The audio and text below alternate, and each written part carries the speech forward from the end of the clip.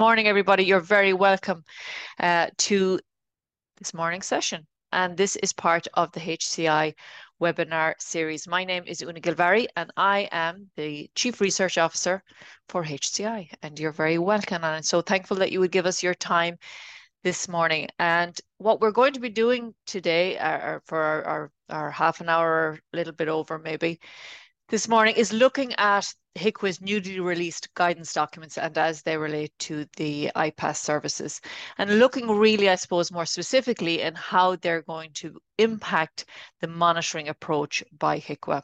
So hopefully you'll take some learnings from today and move forward in that regard. Just first of all, for those of you who may not be aware, HCI support providers of health and social care services to make intelligence-driven decisions to attain, manage and improve quality, safety and regulatory compliance.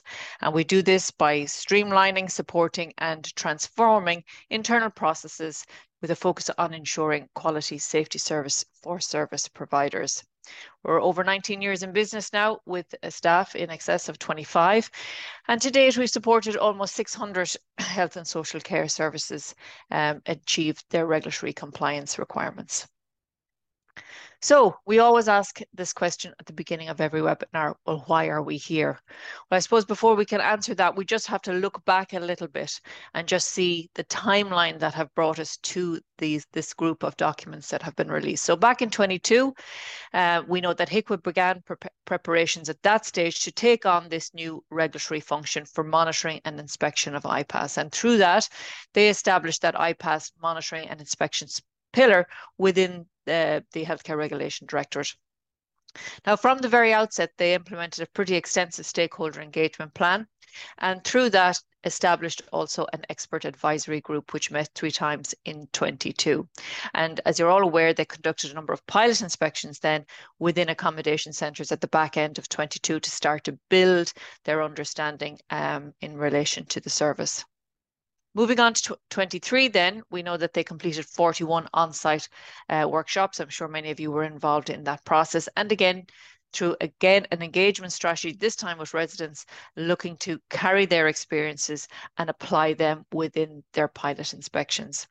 The big date in 23 was that 18th of December with the release of the SI 649, and that really granted then the formal granting of HIQA the authority to monitor and inspect those IPAS centres against nationally mandated standards.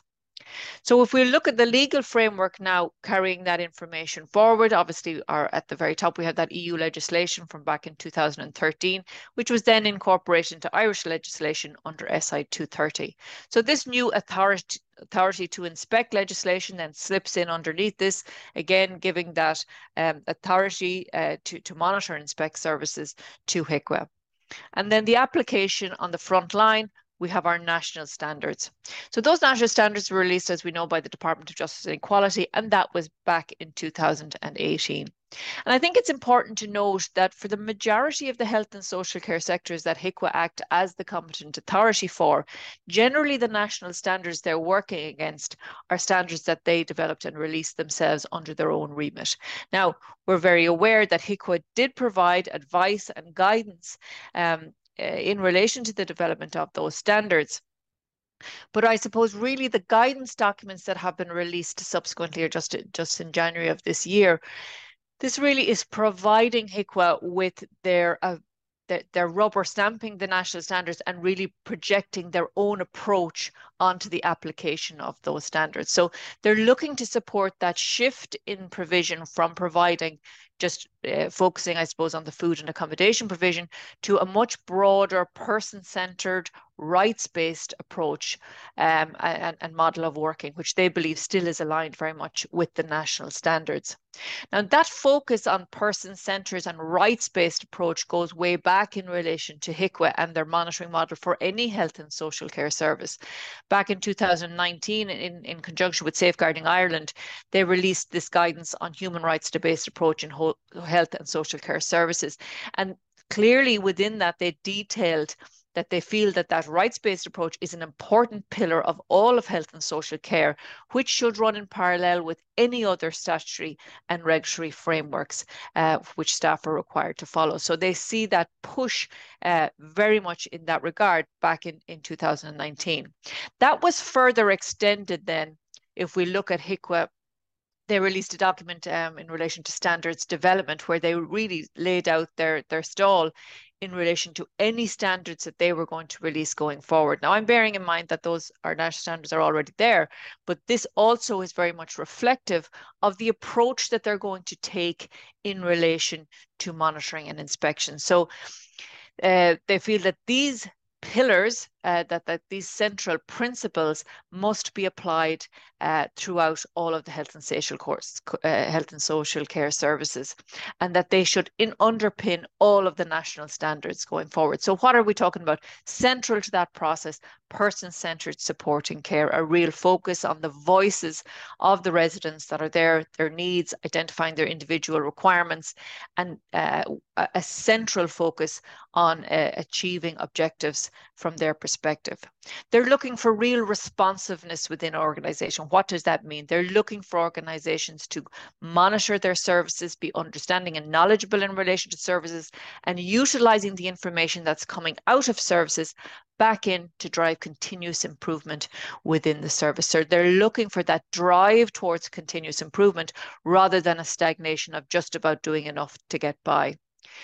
They're looking at another pillar, that's safety and well-being, not only of our residents, but also of our staff. And how are we ensuring and safeguarding those individuals within the service that we're providing? Certainly, accountability is a massive pillar. And in the approach for HIQA, in any of the health and social care services that they're monitoring, governance is an enormous part of that. And they're looking for senior management to be really, truly accountable, knowledgeable of the service, engaged with the service, and ensuring that there's clarity on the roles and responsibilities of individuals in relation to the provision of a safe, quality service. And here we have the rights-based approach again. So again, taking the ensuring that the rights, privacy and dignity of our residents or service users are central to our approach. So these pillars are really not only just the foundations for their national standards, but also for their approach in relation to monitoring within services. So if we look at the guides themselves and the type of content that's in it, the largest of them is the Guide to Monitoring of IPAS. And it really provides an overview of the approach by HIQA when monitoring accommodation standards. So there's a number of sections here. As I said, there's a significant amount of information. We're just going to focus on two of those today and just tease them out a little bit more. At the start, section 1 is the statutory framework, again, looking at the legal basis and foundation that has allowed HIQA to become the competent authority in that regard. Section 2 about notifying HIQA, there's some significant information or a lot of detailed information there about the level of notification required from an outset and from an ongoing basis with HIQA acting as the authority. Governance and risk, we're going to spend a little bit of time talking about this in a couple of minutes, but that is essential to the monitoring approach. This section about information about the service itself. And then the next section we're going to spend most amount of time on is in relation to the inspection process, primarily because it directly relates to that judgment support framework and the guidance to the judgment support framework. And then they also have a section on escalation procedures should they find issues in relation to compliance. So if we just look at the governance and risk-based approach and just tease that out a little bit, because I do think it's so central to the monitoring approach that HIQA take in relation to health and social care services, and I certainly would see it being no different for IPAS. This is a quote from the Chief Inspector of Services just from a couple of years ago. Regulation has shown that in order for any provider to deliver and sustain a good service, there must be effective governance and management. The provider must have robust governance arrangements in place in order to ensure that safe, quality service is being run.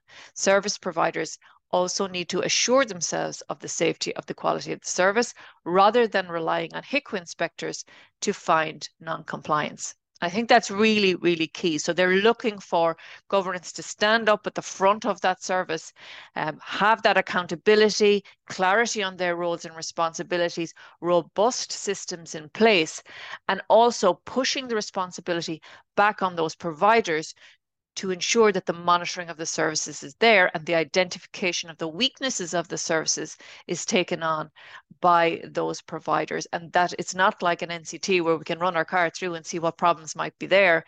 That's certainly not the approach that HIQA are going to take. They expect you to be out ahead of any weaknesses that might be in the service, identifying them and working to address them in that regard.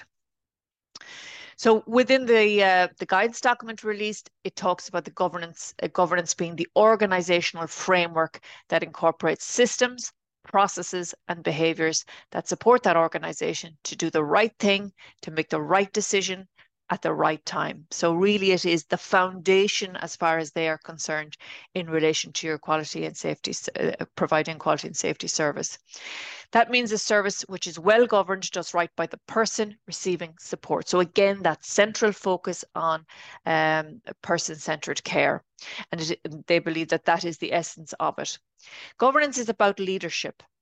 They certainly recognize that they're looking for, as I said, real accountability from an individual perspective, but also from our teams, our committees that we have in place, and that there's a robust model around them to clearly define what are their roles and responsibilities in the organization, be that through terms of reference for our job descriptions, whatever the case may be. But there's a clarity and understanding of the roles and responsibilities, and that we are leading out in ensuring that we have a quality and safe service. It's very clear, and when HIQA come on site when they're doing their inspections, the first port of call is going to be senior management. They are looking for quality and safety to come from the top down, not for something that's pushed from the bottom up. The day of one individual being in charge of quality living in an office out the back is well and truly gone.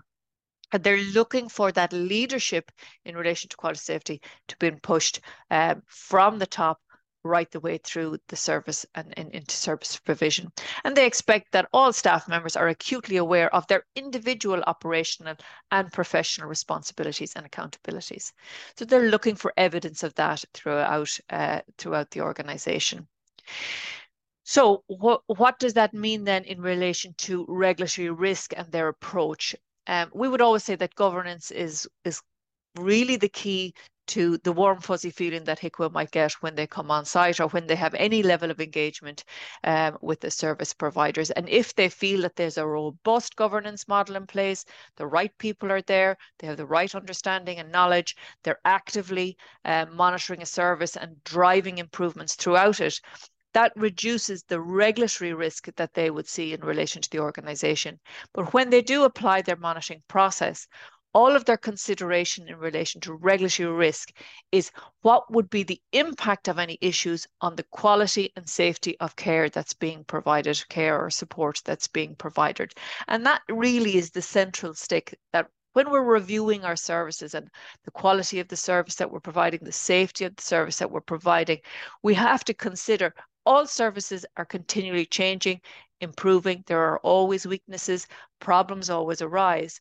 But when we look at those problems, and particularly this is applicable when you're reviewing your incidents, excuse me, or adverse events, what is the impact on the quality and safety of care being provided by that issue? And if that impact is significant, then we must react appropriately, because HIQA are certainly going to prioritize their regulatory resources where they feel that there is a risk to the quality and safety of services being provided. And obviously, in response to any of those findings, they're going to respond appropriately. So if they think there are significant risk, they may look at additional inspections, they'll consider if the risk is acceptable and perhaps whether escalation is required. So it's something certainly to keep in mind in relation to it. The most one I want to spend a little bit of time talking about is, I suppose, Section 5 in the inspection process, because it is really primarily linked to the judgment support framework and how they will apply them within an on-site inspection in that regard. So we know that there are three types of inspections. We have our general monitoring inspections. They're routine. They may be announced or unannounced, but they're looking at the quality of the service provided and the level of compliance in that regard. There are also thematic inspections. We've seen a number of these applied, particularly within the residential care services, where they focus on improving the quality of a specific area of service. So this isn't really about finding problems. It's about trying to drive continuous improvement or improvements within a particular area. And in many cases, they may release a new guidance document with a specific focus, say in relation to restrictive practices for residential, or it might be in relation to safeguarding. And then they will drive thematic inspections to improve that. We've certainly seen it in IPC. Also. And then we have those targeted and focused inspections, and generally these are in response to a risk that might have been identified either through solicited or unsolicited information. Irrespective of the inspection type or the service, they implement the 10 fieldwork steps. And I'm not going to really get into them in any detail at all. I just want to look at the on-site inspection and how they go about gathering evidence when they go on site, and how we can utilize the judgment support framework to really prepare ourselves for that process. When they do this gathering of evidence, and again, when they're providing you with your reports, they do that under 2 dimensions. And again, this is something they've applied across the board for their national standards within other services. So we have our capacity and capability dimension, which relates to governance, leadership, recruitment, education, training, and centrally monitoring of the service. And the second being quality and safety, which is more related to the day-to-day activities on our facilities and environment. And they'll generally break those out into that model, and their agendas will follow suit in that regard. So the assessment judgment framework, we've talked about it a lot. What is it about? Well, it's providing us really with the lines of inquiry that they're going to ask in relation to each of the particular standards. So we've seen this, and it really is just a set of questions that we must be able to prepare ourselves for and have strong answers in regard to each. So where did they get those lines of inquiry? Well, it's very clear that we can map these questions to the indicators within the national standards. In certain cases, they might tease them out into 2 separate questions, but really, in general, they're going to relate to the indicators in each stage. So we know what they're going to ask, but what do they expect to see? Well, that's where the guidance on the assessment judgment framework comes into bear. And this is really providing us with examples of the type of information and evidence HIQA will review and to assess your level of compliance. And they drew that through, as we call it, the triangulation of observation, communication, and documentation. So I just wanted to give a little example of and we'll go through one, and then we'll look at some comparisons in that regard. So in relation to standard 1.4, so that's about the service provider monitoring and reviewing the quality of care and driving improvements on an ongoing basis. So for that standard, what can we expect them to see, or what will the inspectors expect to see? So inspectors may observe if the quality and safety of care and support as outlined in the evaluation service is put into practice. So what does that mean? Well, first of all, our policies and procedures are reflective of the regulatory requirements, the legislative framework, evidence-based best practice, and then are they being actually implemented on the floor by our staff? Are our staff knowledgeable on the policies and procedures, and are they actually implementing them in that regard? So they'll certainly expect to see that. They'll want to see if there's any evidence of learning or improvement brought about as a result of the findings of reviews, monitoring visits, or consultation. So what they're really looking for here is that we have an effective monitoring process that is taking the information back out of the service that the service is providing on a day-to-day basis, taking that information back in, analysing it, and driving improvements and learnings on that regard. So that information is being utilised to best effect rather than just ploughing on regardless, and that there are proper systems and processes in place to ensure that information can be collated and reviewed. They're going to look to see if there's any evidence from feedback, both from residents, staff, and others, to inform practices. So do we have models in place that allow that communication and information to flow freely from staff and from residents back in again for analysis and to drive learning and improvement. And they're going to look for the provider to see if they have taken steps to eliminate discrimination, promote equality, and protect the human rights. Now, although they're saying these are the types of information they would expect to see, they don't tell us how to do it. They don't tell us how the provider should eliminate discrimination or how the provider should promote equality or protect human rights. That job is up to you, and your decisions and the processes that you put in place, it is your responsibility to ensure that they're there and that they're effective. They're not going to give it out in piecemeal information of how best to do this. That is your responsibility to ensure that your processes and systems are sufficiently robust to ensure that HIQA are happy that that information is appropriately being received and utilised. So that's something to think about, and we'll talk about it a little bit later as we move on. From a communication perspective, who would they talk to? Well, certainly, as I say, the first port of call will always be to the senior management, the provider, or managers, and they're going to see if they are actually knowledgeable about their responsibilities in relation to the requirements. Do they understand what's required of them? Is there clarity in relation to their roles and responsibilities? Is there communication within the senior management team to ensure that this information is being collated and worked on appropriately? They're certainly going to talk to staff also, determine do they understand what the quality of the service is or what their roles and responsibilities are in relation to it. They're looking for a culture of openness and transparency. Do we have, again, those communication forums that are going to allow information to be transferred back and forth openly from staff to management? Because we all know that the people that are on the front line are doing the job on a day-to-day basis certainly have a huge amount of information that is worth collating and feeding back into the service.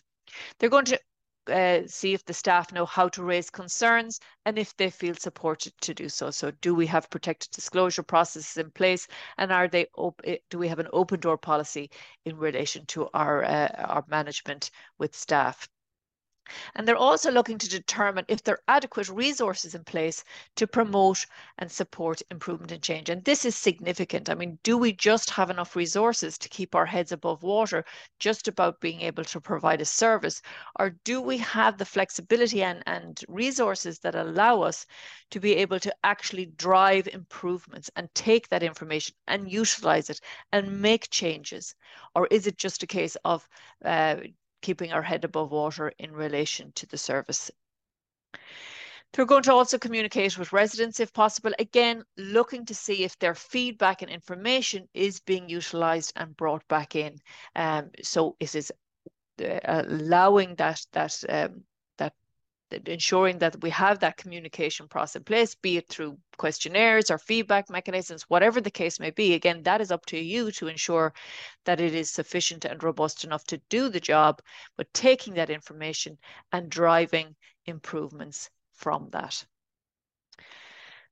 From a documentation perspective, this can be quite broad, and this is just, as I said, in relation to that standard for monitoring or reviews of quality of care. The suite of documentation that they may look at to support a decision of compliance or not can be quite wide-ranging. Now, certainly they're going to look for the service to have some model of quality improvement planning or projects that are put in place.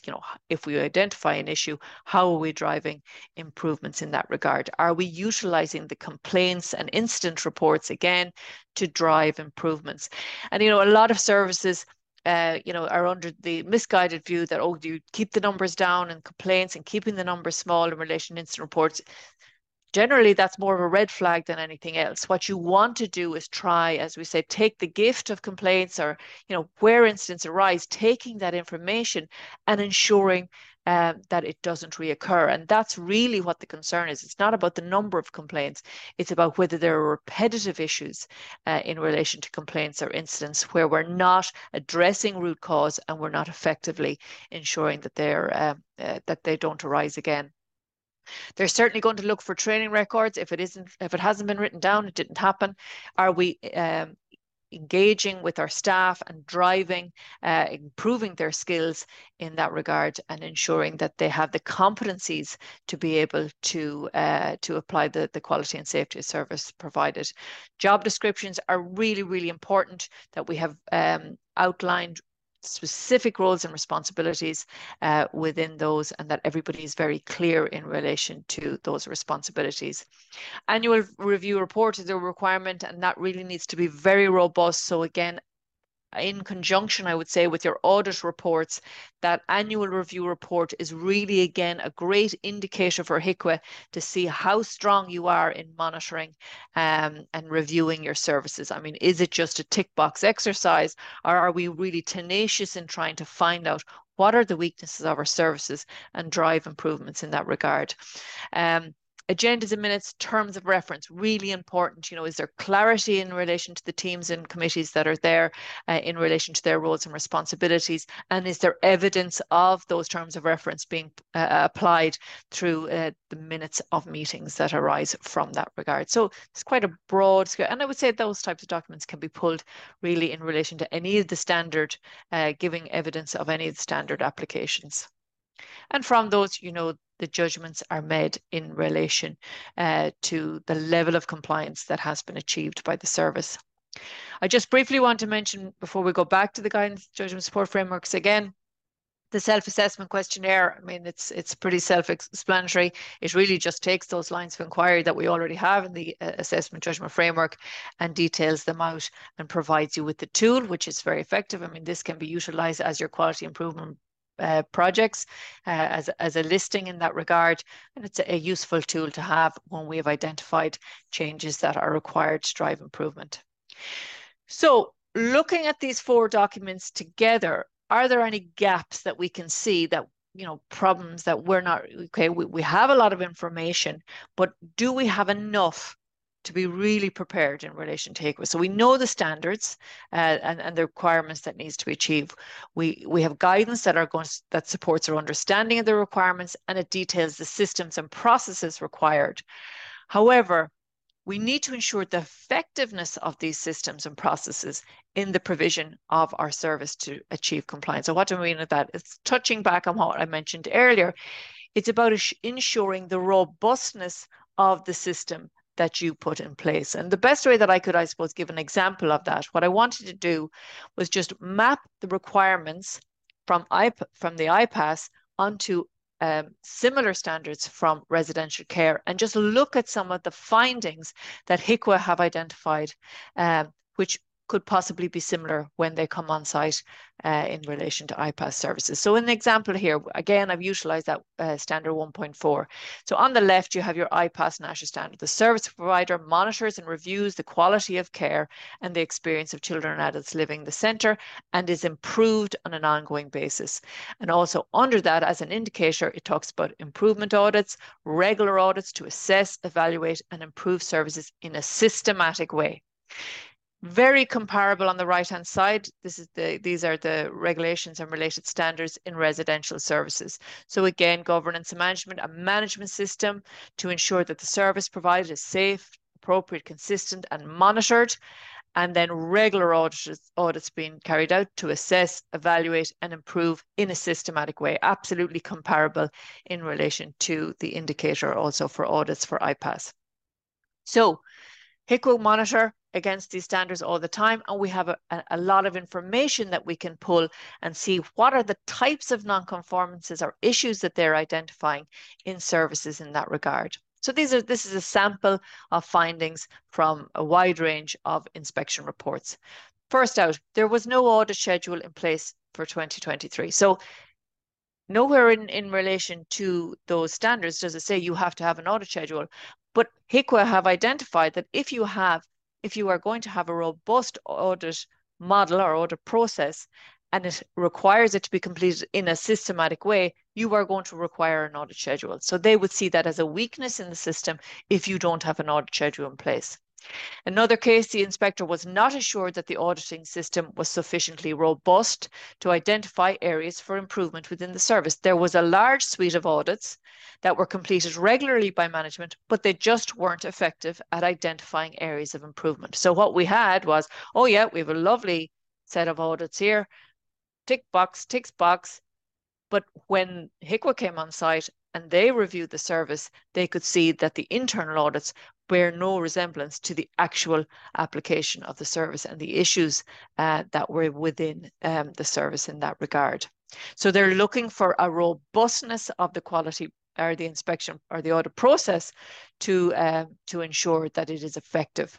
In this case, audit tools were utilised by the service. Again, there's no requirement for audit tools, but the service decided to use audit tools. But they found that they were not sufficiently robust or effective to identify findings that the inspectors found on the day of the inspection. So the service themselves did an inspection of facilities and found 98% overall compliance, but that differed significantly from HIQA inspection as they identified high levels of dirt and poor hygiene.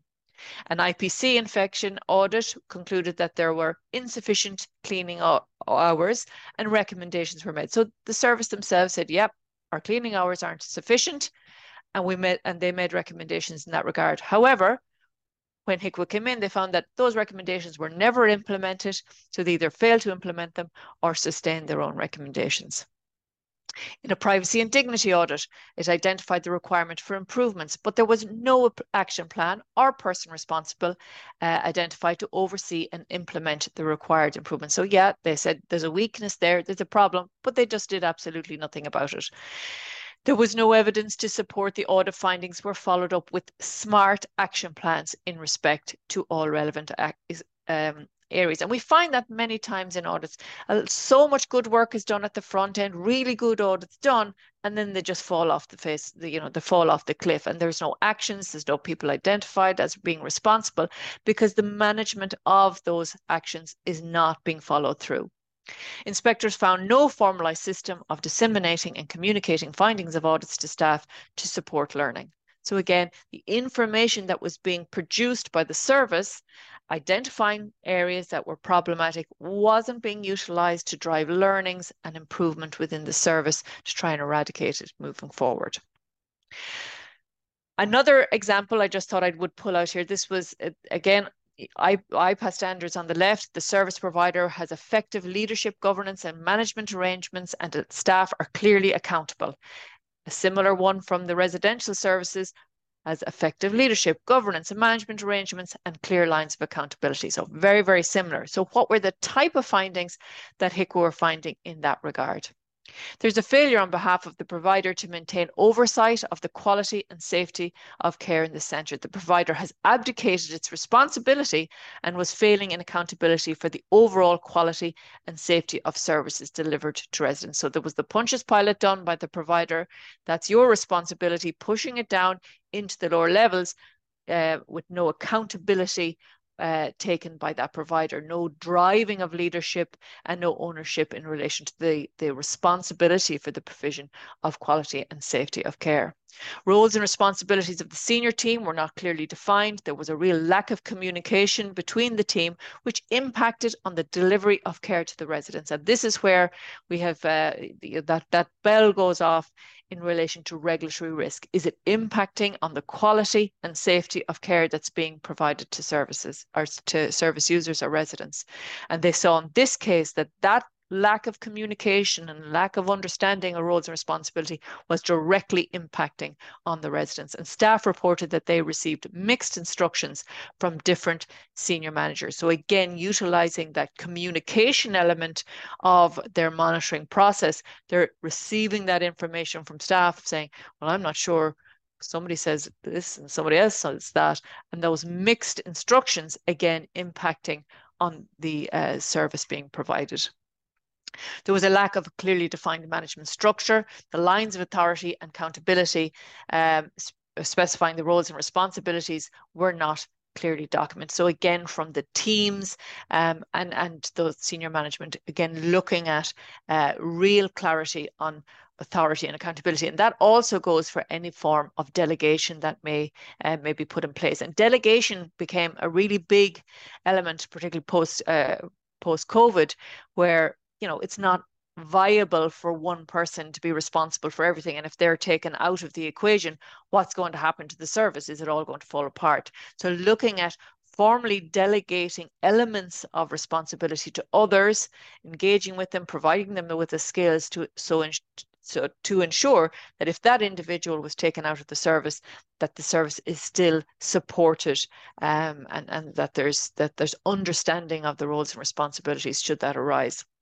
They found communication between members of the management team was informal and did not ensure that the service was managed and delivered in line with the policies and procedures. So again, if it's not written down, it didn't happen. And we need a formal structure in place to ensure that the issues that are arising are being effectively monitored and responded to appropriately.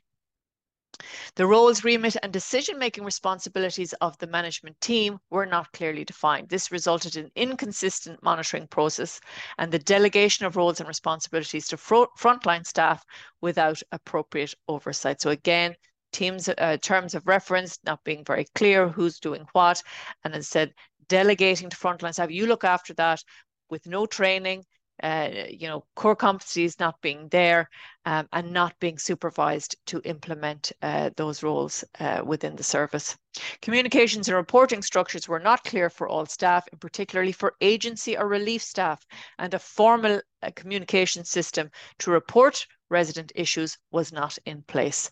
So again, the communication model and the structures to be able to support the quality and safety of care being delivered wasn't in place, and directly impacted again on the residents in that case.